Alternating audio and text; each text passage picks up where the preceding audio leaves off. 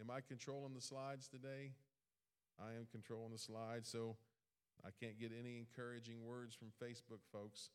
So I'm just going to have to preach and struggle through. Pray for me as I struggle today. We get down here on the floor, so we keep Austin busy on the cameras. So what's going on in this world?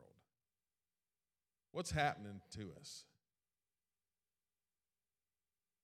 Yesterday morning, I went into Walmart with all the people who were 60 and up.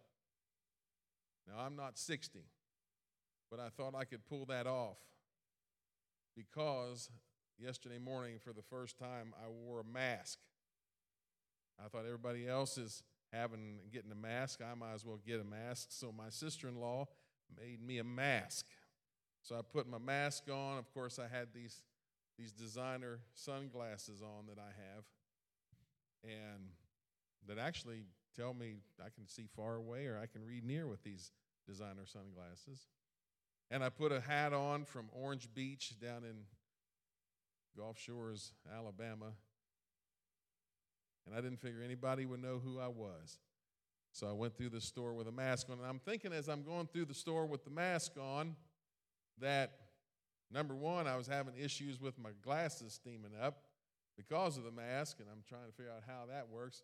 So I thought I'd just pull it down under my nose, and then Megan tells me, the nurse practitioner, it doesn't do you any good if you pull it down over your nose, so that didn't work. But I was thinking, at Christmas time, if we would have walked in, or Black Friday, if we'd have walked in with masks on, they'd have arrested us. Now they want to arrest you if you don't have a mask on. So the world is changing. Things are changing around here.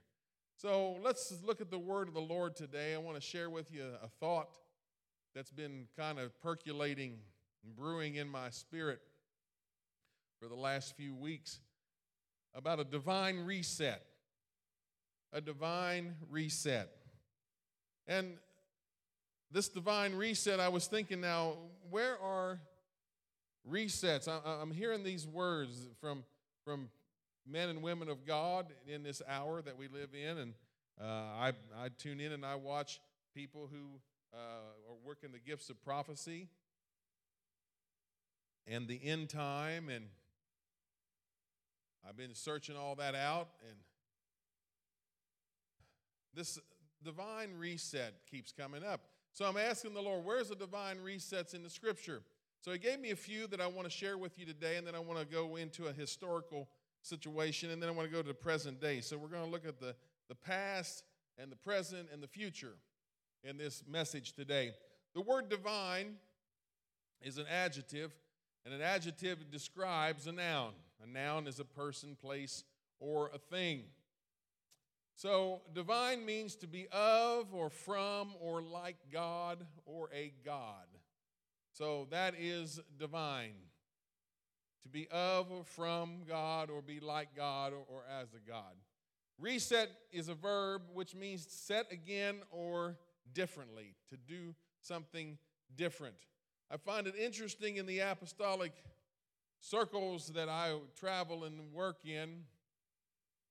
A lot of times we'll start a ministry or something, and if that ministry is not working, instead of pulling the plug and resetting on it, we just let that old, dogged, dry ministry keep on going like it's so sacred, and we never do a reset. But a reset means we just set it again. We make some changes. We do something differently.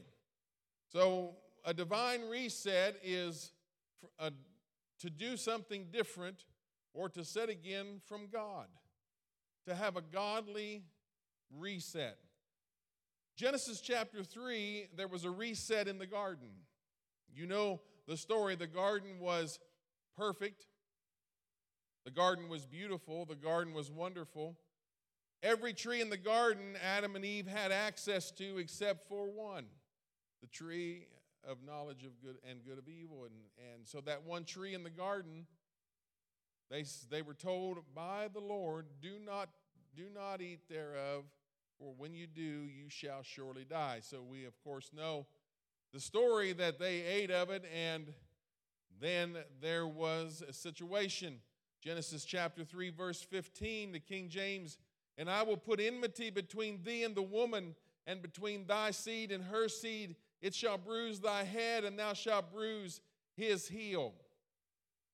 The New Living Translation says, "And I will cause hostility." Now, up until this point, I don't know if anybody, if you're wherever you're at in the world today, if you're hot or not, but I tell you what, they're shaking their head no, but I'm hot up here. I'm hot under these bright lights of fame and fortune. But anyway, there you go. Just wanted to put that out there for somebody who cared. Apparently nobody does. So here we go. We just keep on going. So the garden was full of peace. The garden was full of perfection. The garden was beautiful. Everything was wonderful in the garden until man fell, was tricked by the enemy, and now there has to be a divine reset. And so we go from peacefulness to hostility. God says, "I will cause hostility between you and the woman, and between your offspring and her offspring." He's talking to the devil here.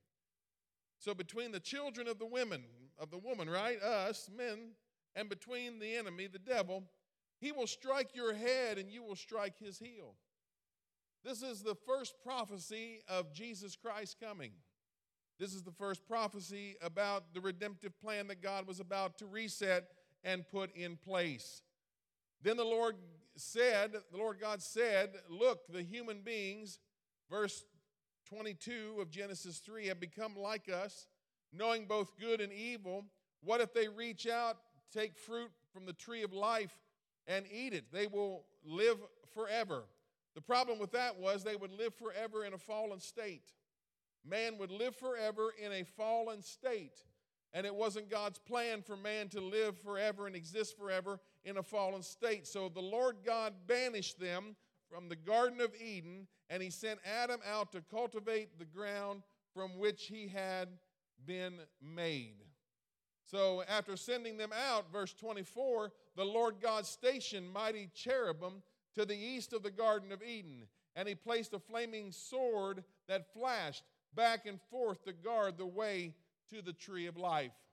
So God is protecting the tree of life in order to redeem man at a future date. There was a divine reset in the garden. There was a divine reset in the flood. That's not Genesis 3. It should be Genesis 6. There was a divine reset and the flood. Genesis 6, verse 5. "And God saw that the wickedness of man was great in the earth, and that every imagination of the thoughts of his heart was only evil continually." We are just in the 6th chapter of Genesis, and already God is sick and tired of the evilness of man. In just 6 short chapters, God is already repenting. It says that every evil imagination of the thoughts of his heart was only evil continually. And it repented the Lord that he had made man on the earth, and it grieved him at his heart. And the Lord said, "I will destroy man whom I have created from the face of the earth, both man and beast, and the creeping thing and the fowls of the air, for it repenteth me that I have made them." But Noah found grace in the eyes of the Lord. Thank God that in a whole world full of sin and immorality and corruption, one man found grace in the eyes of the Lord. Let me tell you, you can be surrounded by all kinds of evil. You can be surrounded by all kinds of sin and iniquity. You can be involved in that sin, or you can just be a victim of that sin. But if one person can find grace in the eyes of the Lord, God will provide a way of escape. God will send a rescue some way, somehow, to your situation. There was a divine reset in Exodus chapter 14, the Egyptian reset. Now, I want you to notice something here. Look at Exodus chapter 1, verse 5. It is a census, per se. We're in the year 2020 right now, and there's a census going on throughout the country. There was a census that was taken when the children of Israel moved into the land of Egypt. And all the souls that came out of the loins of Jacob were 70 souls, for Joseph was in Egypt already. Now, verse 37 of Exodus 12 says this: the night the people of Israel left Ramesses and started for Succoth, there were about 600,000 men plus women and children. Now, if each man had a wife and one child, we are now looking at 1.8 million people that have come out of Egypt. 70 went into Egypt. 1.8 million or more came out of Egypt. Are you seeing what there was here? There is a reset that was taking place because God had told an old patriarch in Genesis chapter 12. He said, Abraham, you don't have any seed. Abraham, you don't have any heirs to your inheritance and your estate. Abraham, you don't have any seed, but I am going to give you nations. I am going to give you kings. Kings are going to come out of your loins. Nations are going to come out of your loins. And so what God had to do, up until that point, we had Abraham and Isaac and Jacob. We had these three men and these three generations, and all this was just a small family. It was just a small family that grew up and left. And then we have Isaac, who comes out of the loins of Abraham. And then Isaac has Jacob and Esau. And all of this is about 70 souls that go into Egypt. I mean, that's less than my in-laws, my family. One of the last census that was taken with a picture back in 2014, there were 103. So that family was bigger than what went into Egypt in Exodus chapter 1, verse 5. But God uses a reset in the process here. Exodus chapter 12, verse 40. The people of Israel had lived in Egypt for 430 years. In fact, it was on the last day of the 430th year that all the Lord's forces left the land. When God does something, he does it down to the minute and to the day. When God does something, he does it precise.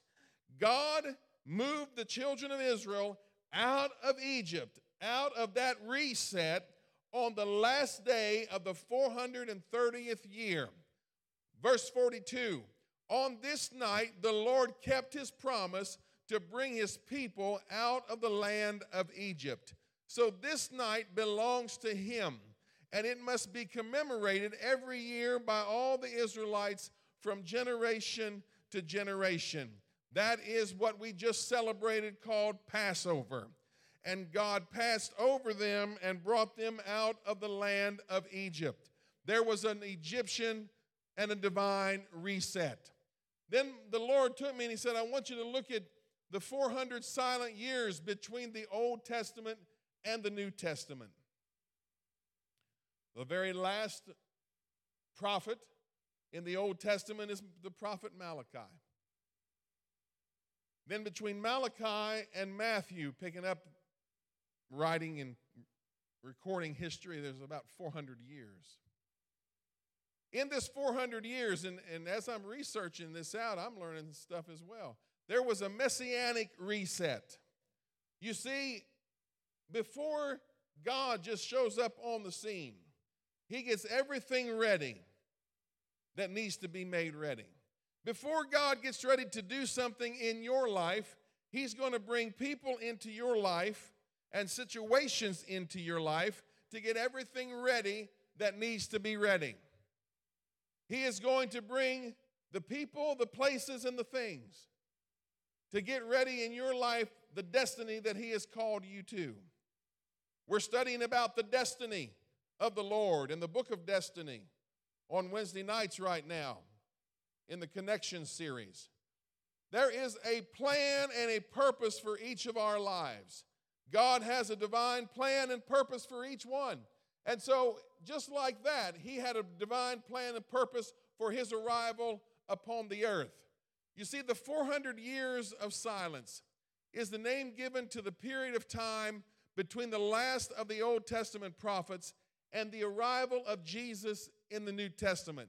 It began with Malachi's prediction of Elijah's return. Now, that's in blue font there, I'm sorry. Malachi 4, 5, and 6, which Malachi penned about 430 BC, and this return of Elijah was a metaphoric fulfillment with the coming of John the Baptist that would happen around 6 to 4 BC. So Malachi was talking about the return of Elijah, and really he was talking about and saw John the Baptist. While these 400 years of silence revealed no new biblical revelation, they clearly included many significant historical events. These included many changes in the rule of the land of Israel, as well as the necessary preparations for the coming of Jesus Christ as the Messiah. Galatians 4:4 says this, "But when the fullness of time had come, God sent forth his Son, born of a woman, born under the law, to redeem those who were under the law, so that we might receive adoption as sons." That 400 years, God was preparing everything. You see, God doesn't sit in heaven and cross his arms and say, "What am I going to do today?" I doubt that God has been counting triangles and circles and threes on Facebook. I doubt that God is wondering, "I am so bored, I can't wait until this shelter in place is over." I believe that God is extremely busy getting his plan and purpose and will done in each of our lives, just like he was to prepare his arrival on the earth. When the Messiah finally did show up, there was the virgin birth. There was the teachings and the ministry of Jesus. There were the miracles and the signs. There was the cross, then the resurrection. And then after all of these things, I don't have time to get into all of it today. After all of these things, there is now going to be a reset in the church. You see, the church up until this point, up until Malachi and up until the arrival of Jesus, the church was tied in and just associated with offerings and oblations. It was tied in with sacrifices of turtle doves, sacrifices of lambs, sacrifices and death of sheep, sacrifices and death of oxen, sacrifices and death of goats. All kinds of sacrifices, all kinds of offerings. People had to tune in to what was really happening in the Mosaic law to realize what needed to happen. When a young couple had a baby, they would take that baby on the 8th day to the tabernacle or to the temple, and that baby would be circumcised if it was a male child and dedicated to the Lord. And they would have to bring an offering for that baby. And that offering would vary from a turtle dove or pigeons up unto a lamb or a sacrifice of such. And you can usually tell by how wealthy or how much financial means that the couple had by the sacrifice that they brought. Jesus, his parents, Joseph and Mary, brought turtle doves, signifying that that's really all they could afford. And so the world at this time, in the middle of this messianic reset that is about to birth a reset of the church from sacrifices and offerings that the law of Moses required. Now the one official sacrifice had now been offered. The sacrifice of Jesus Christ on the cross.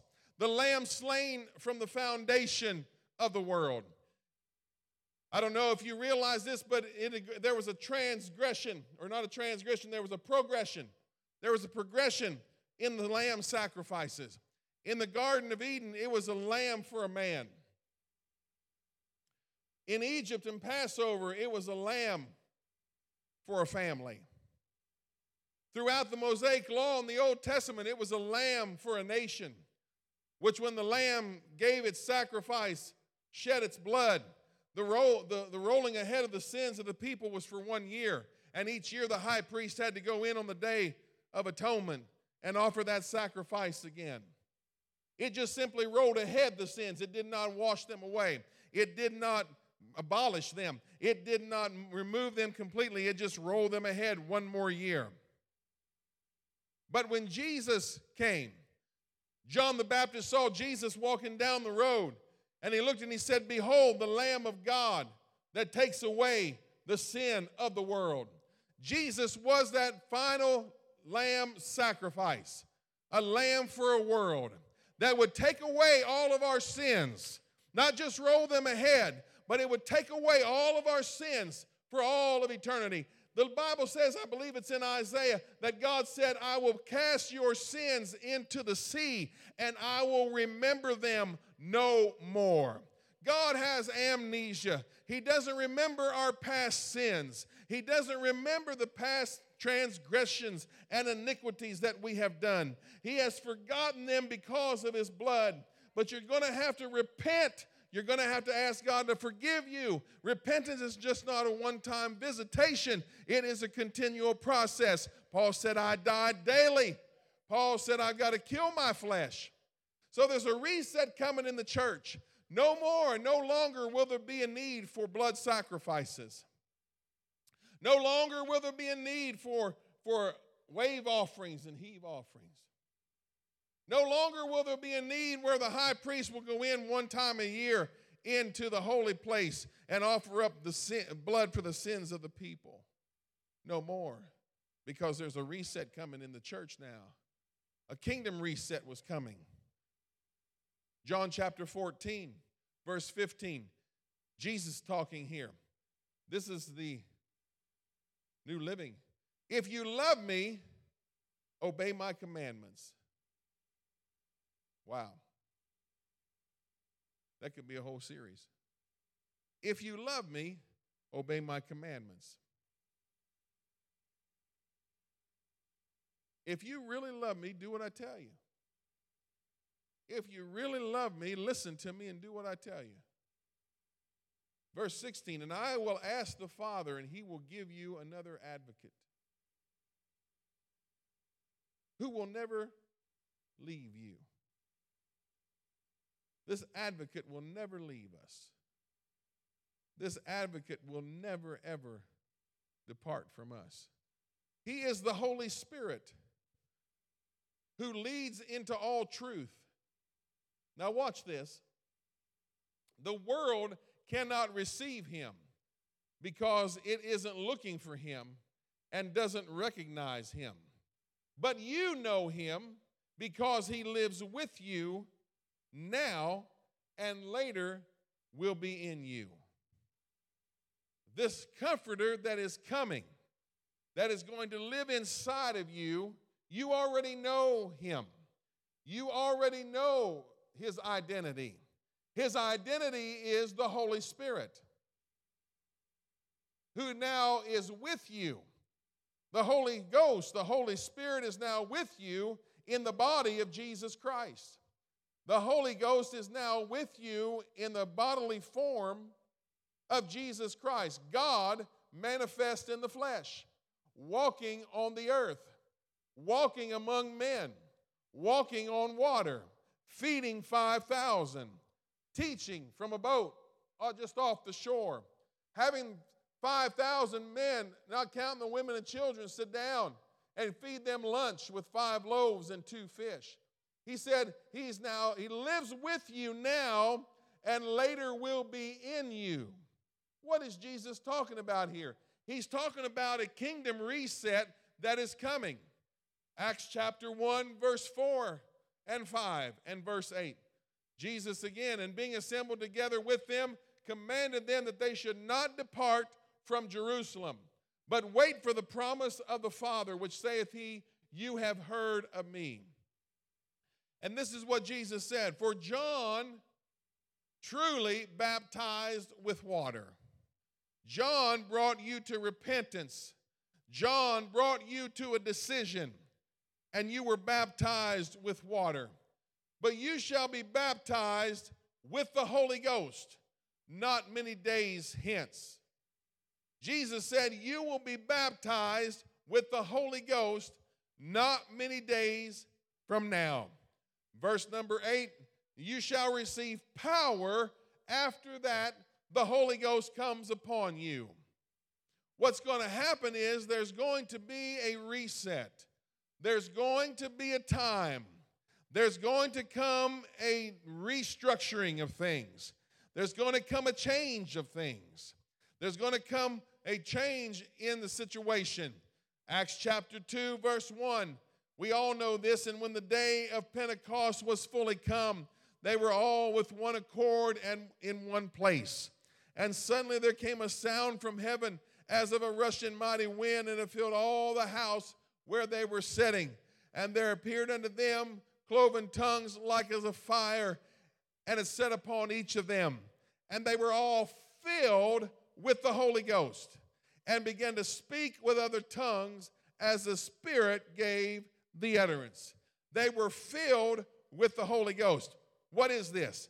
This is the divine reset in the church. This is the divine happenings in the church. Now, let's go through history now. Let's look at secular history. We had the early church fathers. Then we had Nicene councils. The early church fathers, the apostles. We have the apostles. The disciples means one who is taught. An apostle means one who is sent. The apostles were there when the church was birthed in the book of Acts. All through the book of Acts, every church that was birthed, that has a letter written to it in the epistles, you can find where it was birthed in the book of Acts. For instance, you have the church at Corinth. You have 1st and 2nd Corinthians. You have the church in Ephesus. You have the book of Ephesians. You have the church of Colossians. That was the church that was established at Colossae. You have the church in the Thessalonians, 1st and 2nd Thessalonians. That was the church that was established in Thessalonica, which is now the modern city of Thessaloniki, Greece. I've been there. I'm telling you, every church that was founded in the book of Acts and has a letter in the epistles, you can find out where it was birthed. So then we have the early church fathers, and those would include Tertullian. It would include Polycarp. They would include all of these that were early church fathers.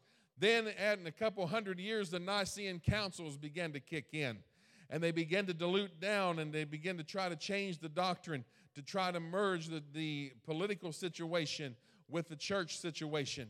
And so we have the Nicene Council in 325 that changed the doctrine of baptism and the establishment of the Godhead. We had all of that business which threw us and flung us into the dark ages and inquisitions. And then finally, through the inquisitions and the dark ages, there was a time of Reformation where Martin Luther posted his 95 Theses on the diet of worms and established the just shall live by faith. And then we have awakenings. So all through history, there have been situations and times, and the church had this divine reset when Jesus was on the earth. But now it's went through all of this history, and we find ourselves at what we call the Great Awakening.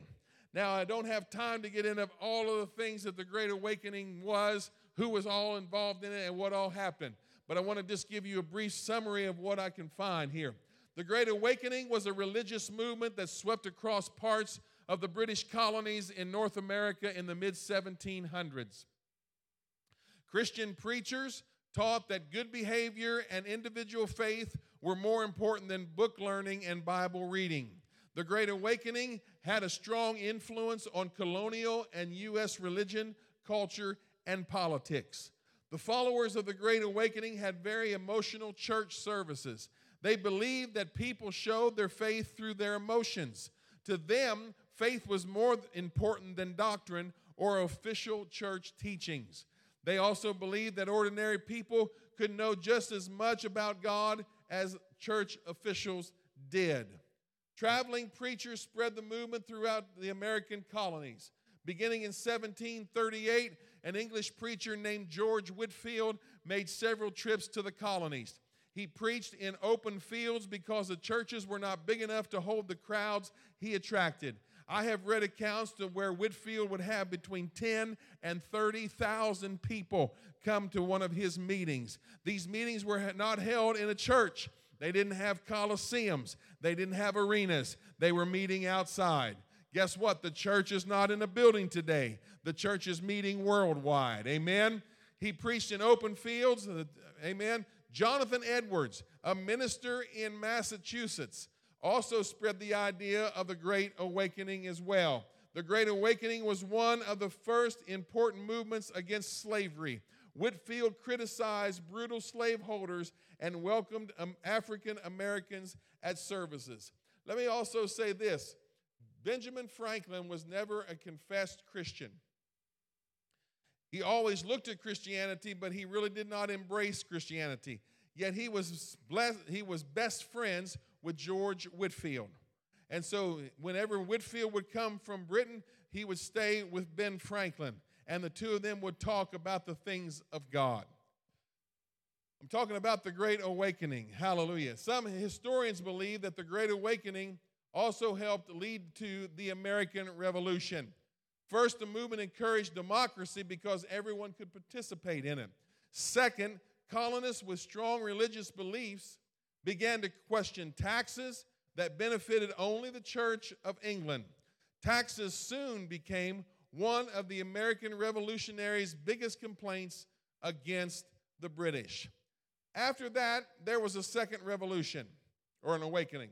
So the first awakening happened in the mid-1700s, and it actually helped spawn and birth the Revolutionary War.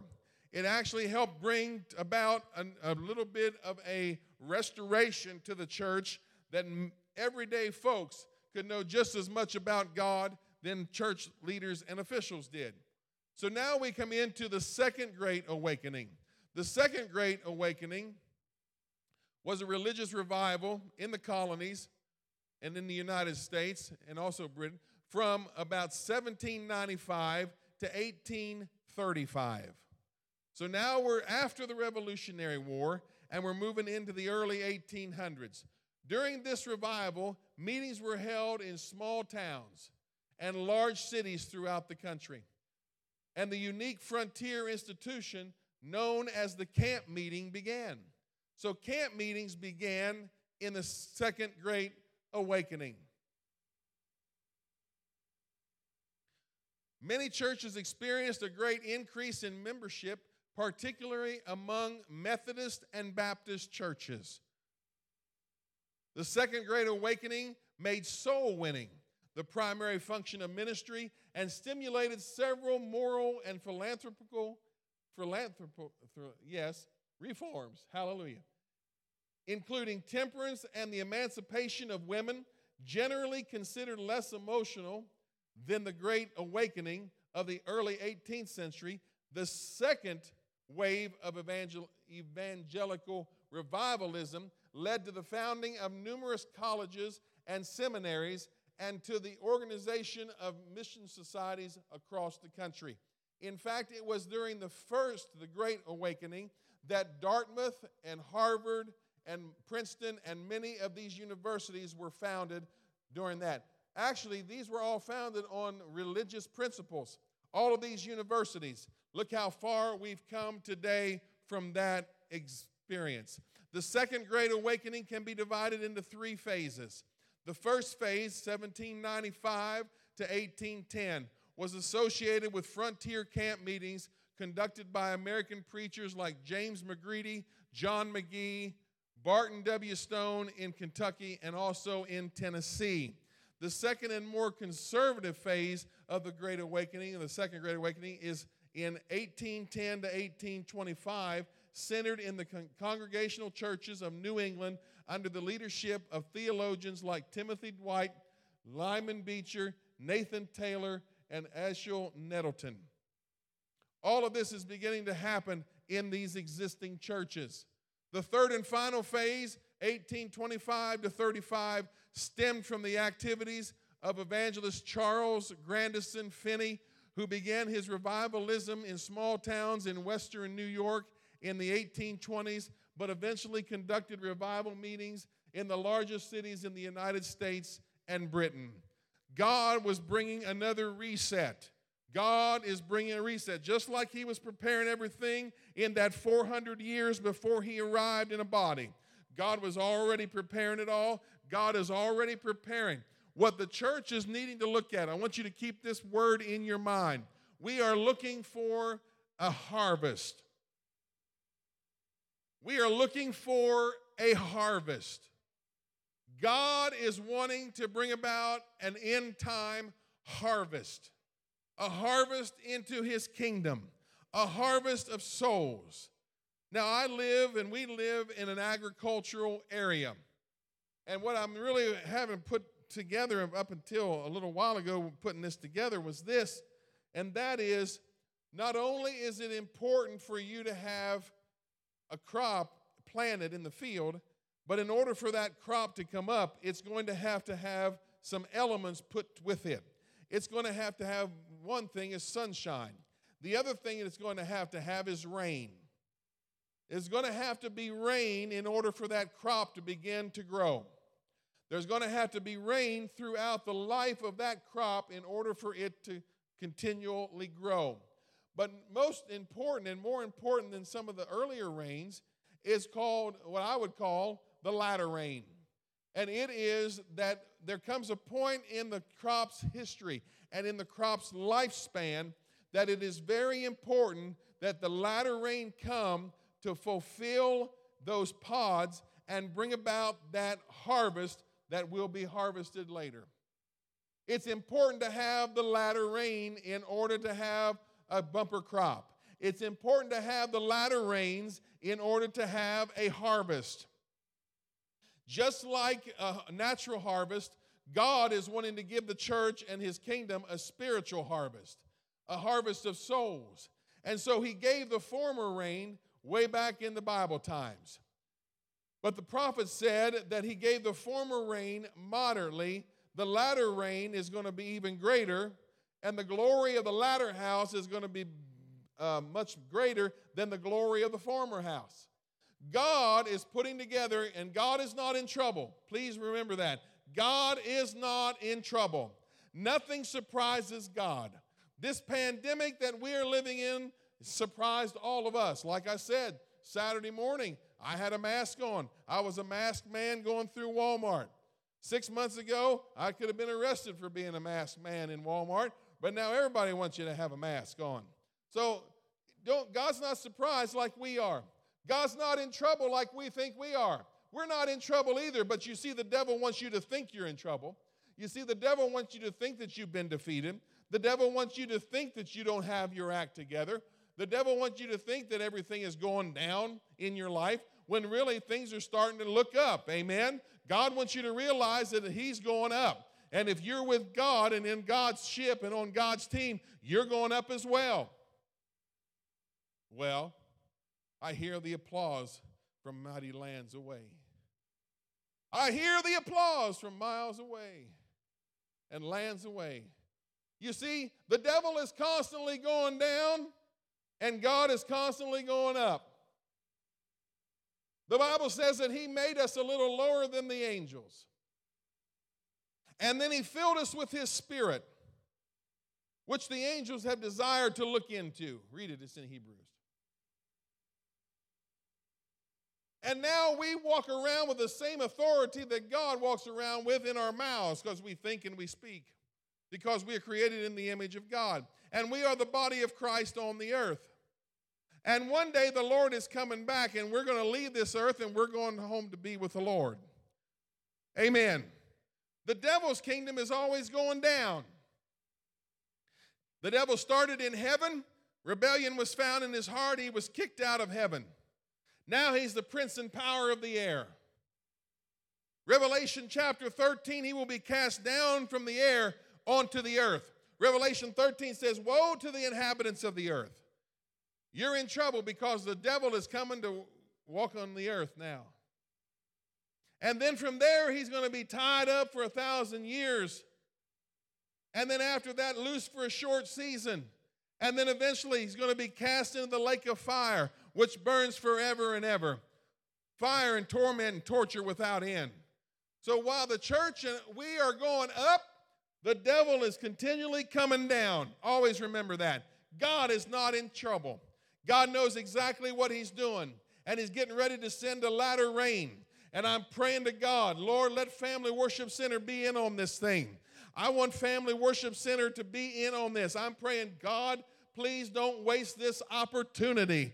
Lord, don't waste this opportunity to touch hearts and lives. Don't waste this opportunity. And I got to realize that God's not going to waste the opportunity. I really should be praying, Tracy, have faith that God is not going to waste this opportunity. Tracy, have faith that God is going to take full advantage of this because God is in control. Amen. Can I get the praise from somebody around the world today? Hallelujah.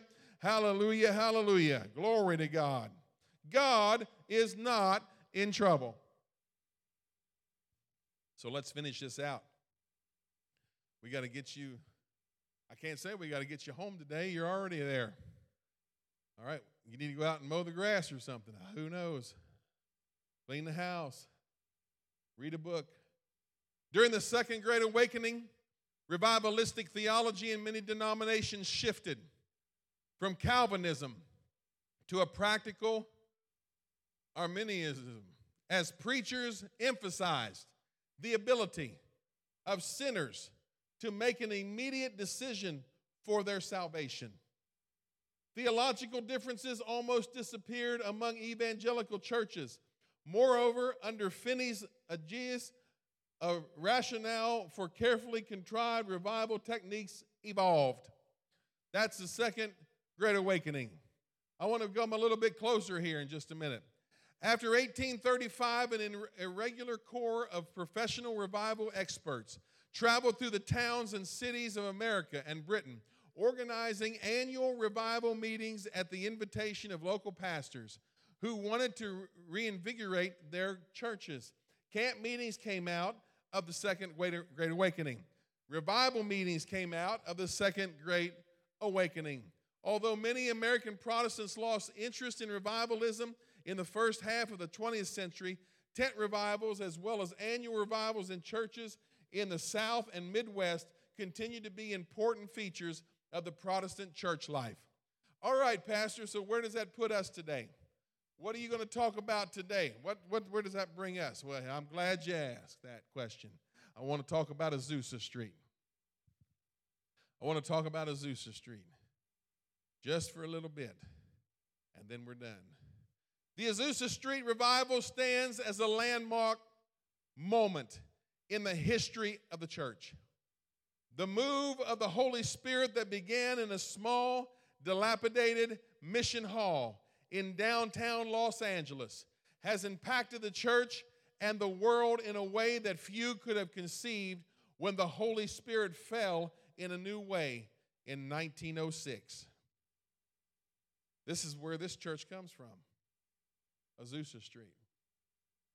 Today, more than 600 million of estimated 900 million Protestant Christians worldwide find their roots in the Pentecostal movement that marks its beginning at Azusa Street and is today far and away the fastest growing sector of the church worldwide. The Pentecostal movement is one of the fastest growing sectors of the whole Christian realm right now. And that is because we preach and believe that God wants to completely indwell the believer with his Spirit, baptized in the power of his Spirit. You've got a little slice of God in your life when you receive the Holy Ghost in your life. And I would much rather go through the world facing the life's problems and challenges with God in my life than to just have a biblical knowledge but never have an experience. But I tell you this today, there is power in the name of Jesus. There is power in the word of the Lord. And Jesus said, you shall receive power when the Holy Ghost comes on you. Hallelujah. So through this revival, God accelerated in a profound way the ultimate fulfillment of Joel's promise that God would pour out his Spirit on all flesh before the return of Jesus. The revival at Azusa Street was marked by unusual and undeniable demonstrations of God's power and his presence. In the realm of physical healing alone, stories abound of the creative miracles that God worked through faith-filled prayers of nameless and faithful teenagers. I believe that God wants to use young people in this last hour. I believe that God wants to use young adults in this hour. Not just old people, not just middle-aged people, but God wants to use young people and teenagers and people in their 20s and 30s and 40s. God wants to use everybody in this last hour. Amen. It was said that the manifest presence of God was so strong that sometimes people arriving by train would fall under the power of the Spirit as they stepped off the train at a Los Angeles Central station. Why? Because the atmosphere was charged with the power of the baptism of the Holy Ghost. On more than one occasion, the fire department was called out to the Azusa Street mission as the Spirit descended in visible form as flames of fire atop the building. Hallelujah. My wife and I used to work in a church out in Maryland that in their early foundings, the same thing happened to them. They were in the middle of a red-hot service. There were people worshiping. There were people slain in the Spirit. There were people laid out on the floor speaking in tongues and in trances. And suddenly the front doors of the community center where they were meeting burst open, and firemen started walking through the door. The firemen came in and they said to the pastor, "We got a call from one of the neighbors here in the neighborhood. They said that there was fire shooting off of the roof, so we have to come and see what's going on." And so those big old firemen started walking through that sanctuary. They were stepping over bodies of people who were laid out in the Holy Ghost, who were baptized in the power of the Spirit, who were worshiping and crying and praying and seeking God. They couldn't find a fire. They went back to their station. It wasn't too long that they got a call again, and they had to come back to the church again, to that community center. They reported again, the neighbor called again, and there was fire shooting off of the roof again. What in the world happened? They walked through the same thing. People are worshiping, people are praying, people are lost in the Spirit of God. It's the same thing that happened at Azusa Street. Oh, that I would love to be in a church service where the fire department breaks in and says, "There's fire shooting off of the top of the roof." Why? Because I want the power of God. I need the fire of God. I don't know about you. I'm getting ready to close. I don't know about you, but I want to go back to the days of the Holy Ghost and fire. I want to go back to days of power. I want to go back to days where people are hungry for God. I want to go back to days where people pray more than they play. I want to go back to days where seeking first the kingdom is the norm and not the abnorm. I want to go back to where people are hungry for God more than they're hungry for wealth, more than they're hungry for things, more than they're hungry for society, more than they're hungry for anything else. Oh, God, do a reset. I'm praying, God, do a reset in this hour. Lord, do a reset in this church. Lord, do a reset in this community. Lord, do a reset in this county and in this state. Lord, do a reset in this world. Oh, Lord, I'm so hungry and ready. But by the power of the Holy Spirit, back on the slides, racial segregation in the Azusa Street meetings was swept away as black, white, and Hispanics worshiped together in unprecedented love and unity. You see, God is colorblind. God doesn't see color. Color's just on skin. God sees hearts and souls of men. In that place, countless men and women received a new anointing of power from the Holy Spirit to proclaim the glory and worth of Jesus in the nations. One account I read from Azusa Street that there would be just a time of prayer. There wasn't a lot of time of fancy preaching, but it was a lot of prayer and seeking the Lord.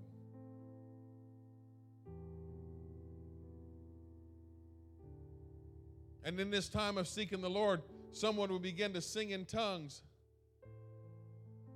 And another person would begin to sing in tongues, in the same tongue, and using the same language and words that the first one was. And somebody else would begin to sing in the same language until the whole congregation, until all the people were singing in tongues, in the same tongue, the same language, the same song, in unison. That's what stuff that happened at Azusa Street. That's stuff that's happened at Azusa Street. Oh God, we need a divine reset here. Lord, I want a divine reset here in the name of Jesus. I need a divine reset, Lord. Help us, Jesus.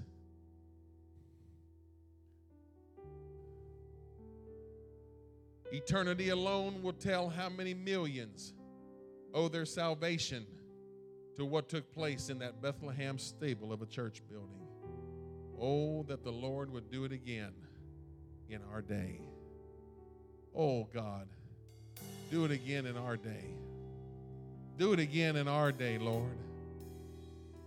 Lord, I don't want this pandemic just to disappear on the horizon and sink into oblivion. I don't want this pandemic to just leave us eventually and life return back to normal, because normal wasn't working, God. Oh, that men will be hungry to pray again. It's time for us to repent. It's time for us to seek His face and say, if and then. It's time for the if and then again. We're not going to get away from the if and then, friends. We're going to have it.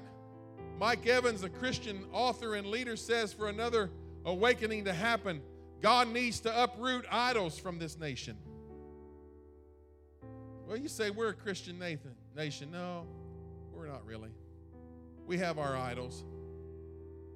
Our idols just look a little different than the idols in Africa and India. Our idols look a little different than the ones in the Philippines and the islands of the sea. But we have our idols here in America. For people have taken and allowed things to become their idols. The kind of car you drive, the house and the neighborhood that you live in, the clothes that you wear and where you bought them. Did you buy them at Goodwill or did you buy them at Neiman Marcus, Lord and Taylor?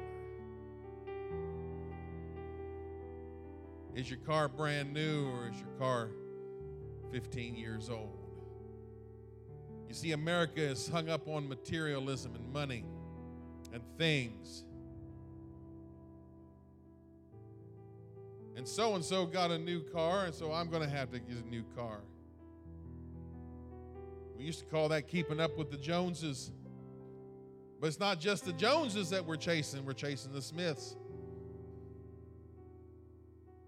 Chasing the Finleys, chasing the Burrows. Who are you chasing today? Money and materialism has become an idol of their success, and the reputation of an individual has become an idol as well. How many likes do I have on Facebook? How many friends do I have? How many people are watching me right now? How many people are commenting on my comment? How many are viewing my post? How many this and how many that? My reputation. Oh, what do I look like? Not who I really am. What do I look like? One day the facade's coming down. One day the mask is coming off. And we're all going to stand before Him and give an account. Did we seek first the kingdom? Mike Evans says even Trump has become an idol for some Christians. He points out all of this must go. God demands our whole hearts and nothing less. He said, I think God is shaking us because He's taken all of our security away. He's taken all of our security away. What are you going to do when your money's no good? What are you going to do when you can't buy gas? What are you going to do when you can't buy food and formula for your baby? What are you going to do when your car's broke down and you can't get it fixed? What are we going to do? All the things that have made us comfortable are being removed. When are we going to stop relying on stuff and start relying completely on Him? That's where we're at today. God, we need a reset in the church. 2 Chronicles 7:14, then if my people, this is the New Living Translation, who are called by my name will humble themselves and pray and seek my face and turn from their wicked ways, I will hear from heaven and will forgive their sins and restore their land. But I want you to look at the next verse. God said this, my eyes will be open and my ears attentive to every prayer made in this place. Oh, yes, I know. Oh, yes, I know. He was talking about Solomon's temple. But you see, that can be also applied to this house today. It can be applied to your house today. It can be applied to you today because you're a temple of the Holy Ghost. Your body is a temple of the Holy Ghost. That's what the Word says. God's eyes are going to be open and His ears are going to be attentive. God's waiting on us, brothers and sisters. God is waiting on us. So today the question is, are we experiencing a divine reset? Are we experiencing a divine reset? A reset like there was in Egypt. A reset like there was in the garden. A reset like there was that 400 years between the two testaments. When the silence was broken, when the angel choir filled the heavens and said, glory to God in the highest, peace on earth, goodwill toward men. Are we in a divine reset today? I'm asking you this today, brothers and sisters.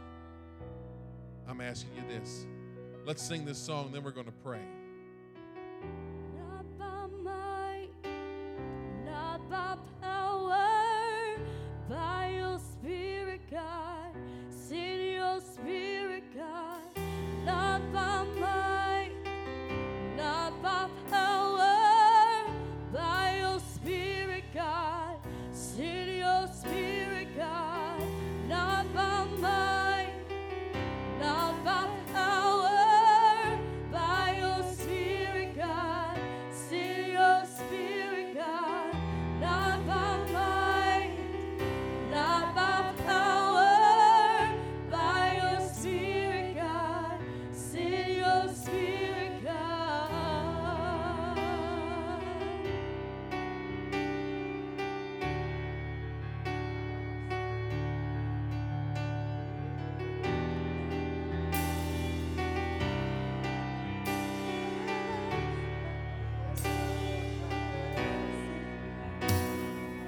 You are the fire, and we are the temple. You are the voice, and we are your song.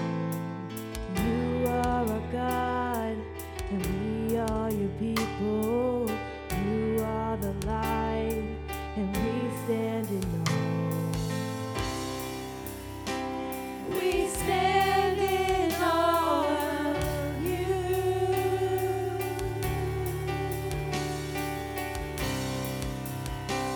We stand in awe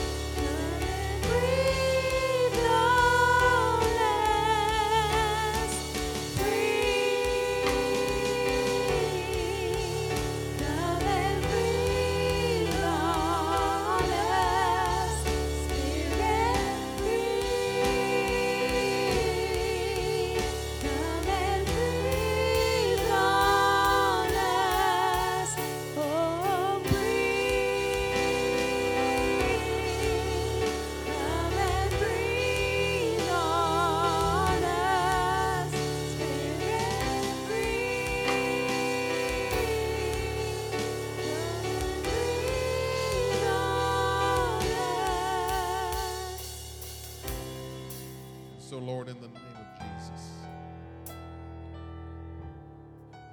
Help us to realize, God, that this period of time that we are in right now is a time for us to reset our lives. Lord, I have preached to myself today. I have preached to the brothers and sisters of Family Worship Center today. I have preached to all of those around the world who see this broadcast. And Lord, I just pray in the name of Jesus that we have a divine reset in our lives. God, where we remove ourselves from the intoxicating drink of materialism, where we remove ourselves, Lord, from the intoxicating drink of stuff and things. And God, will use this period of time to reset in our lives the true priority of seeking first the kingdom. Seeking first the kingdom of God and his righteousness, and all of these things will be added to us in the name of Jesus. For Lord, we as a church in this society, Lord, I speak for the North American church particularly. We have been swamped, God, by materialism. We have been swamped by entertainment. We have been swamped by business. We have been swamped, Lord, by agendas. We have been overcome by priorities of the flesh and priorities, Lord, of not the kingdom. Our lives have become so, Lord, out of time and out of tune with your Spirit. Our lives, Lord, have become so out of sync with you moving in our lives and on this face of the earth that, God, we're missing things. We're missing things. So I ask you today in the name of Jesus to forgive us. I ask you, Lord, to help us to, God, minister to this generation. I pray, Lord, that you would equip the church again with grace and mercy. I pray, Lord, that you would equip us again with vision. I pray, Lord, that you would equip us again, Lord, with a burden in the name of Jesus, that, Lord, we can minister to this time and to this people and this situation. For, God, this is a time of sifting. This is a time of pruning. So, God, cut away from our hearts the dead places of our heart.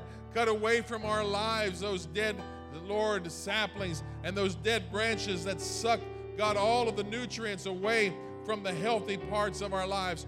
Prune us in the name of Jesus. Stir us, God, in your name we pray. Sift us, Lord, and cleanse us and purify us in the name of Jesus. For God, we know that judgment begins in the house of the Lord. So today we ask you to forgive us. We ask you, Lord, to forgive us. We ask you, God, to judge us. And Lord, cleanse us today in Jesus' name. Cleanse us today, God. Put a hunger in each of our lives for more of your kingdom. A hunger in each of our lives for more of your presence and more of your Spirit. In the name of Jesus Christ we pray. Hallelujah, God. You are moving evil out of the way. You are exposing everything, God. You are shaking everything that can be shaken. You are shaking everything from the White House, Lord, to just, Lord, the little house on the corner in Main Street, America. You are shaking, God, institutions that have been full of corruption for years. You are shaking finances. You are shaking politics. You are shaking, Lord, business. You are shaking, Lord, everything around us. But God, we pray that we don't focus on those things, but we focus on you and your moving and your hand in this hour. In the name of Jesus Christ, let us have no fear. Lord, remove fear from our lives, for fear has torment. Lord, we know that the fearful and the unbelieving will find themselves in the lake of fire, which burns forever and ever. So, God, I pray in the name of Jesus, fill your church. And I say the church, I'm not talking about a building. I'm talking about individual believers. Fill the church, God, with faith. Fill us with faith to believe that, God, you want to do something mighty in our lives, something great in our lives. You have called us to the kingdom for such a time as this. Lord, we don't want to turn back either. I don't want to turn back. Not turning back, Lord. Amen. I'm not turning back. I'm moving forward in the name of Jesus. I don't want to go back, God, to what I used to be. I don't want to go back and pastor the church that we used to pastor. But Lord, how about a church that's on fire? A church that's hungry, a church that's ready for Azusa Street, a church that's ready to break down the Word of God, a church that's ready to do Bible study, a church that's ready to do Bible study online, a hungry church, a church that's ready, a church that doesn't have spot and wrinkle, a church that doesn't have all of the things of the world clouding our minds and taking our attention and stealing our time. Oh God, have we spent as much time in your word this week as we have in our cell phones? My God, have we spent as much time in the kingdom work this week as we have on our cell phones? God, I would say we need to ask you to forgive us.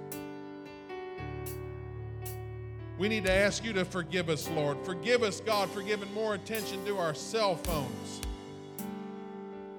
Forgive us, Lord, for giving more attention to Facebook, Snapchat, Instagram, Twitter. Forgive us, Lord, for giving more time to that than we do your word. Forgive us, Lord, for giving more time to the things of the world than we do the things of the kingdom. Oh, Jesus, visit us, God. Oh, visit us, Lord. We don't want to go back to what we've come out of. Lord, there's a reset that's happening. Something's happening in this realm, Lord. Something's happening in this hour. This is worldwide. It's too big, God, for something not to be changing. It's too big for something not to be changing in our lives. It's too big, God. It's too big of an opportunity that you brought for us to squander it away. So forgive us in the name of Jesus. Help us, Lord, in Jesus' name. Help us, Lord, in Jesus' name. Let us, God, in the name of Jesus, never be the same again. Let us never be the same church again. In the name of Jesus. God, you're stopping the demonic plan that the devil was trying to put on this planet. You're realigning, you're reshifting. You're not coming after church that's weak. You're not coming after a church that's anemic. You're not coming after a church that's sickly. God, you're coming back after a glorious church. You're coming back after a church without spot or wrinkle or any such thing.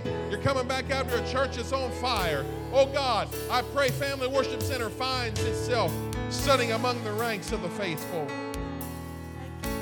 Oh, I speak to Family Worship Center today. It's time for a change. It's time for repentance. It's time for divine reset in the name of Jesus.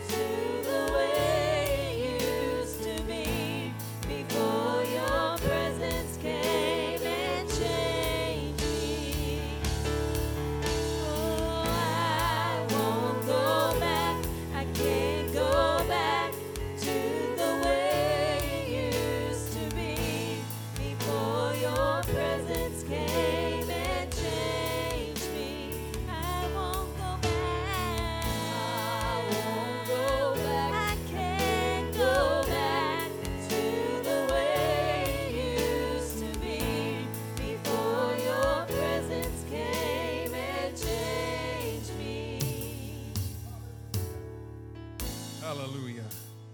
In the name of Jesus, in the name of Jesus, we have a young man in our church God speaks to. He said, I saw a vision. He just texted this to me at 11:30 this morning, 11:31. He said, I saw a vision. We were all back worshiping in service at the church. And worship was awesome, like a revival only just starting.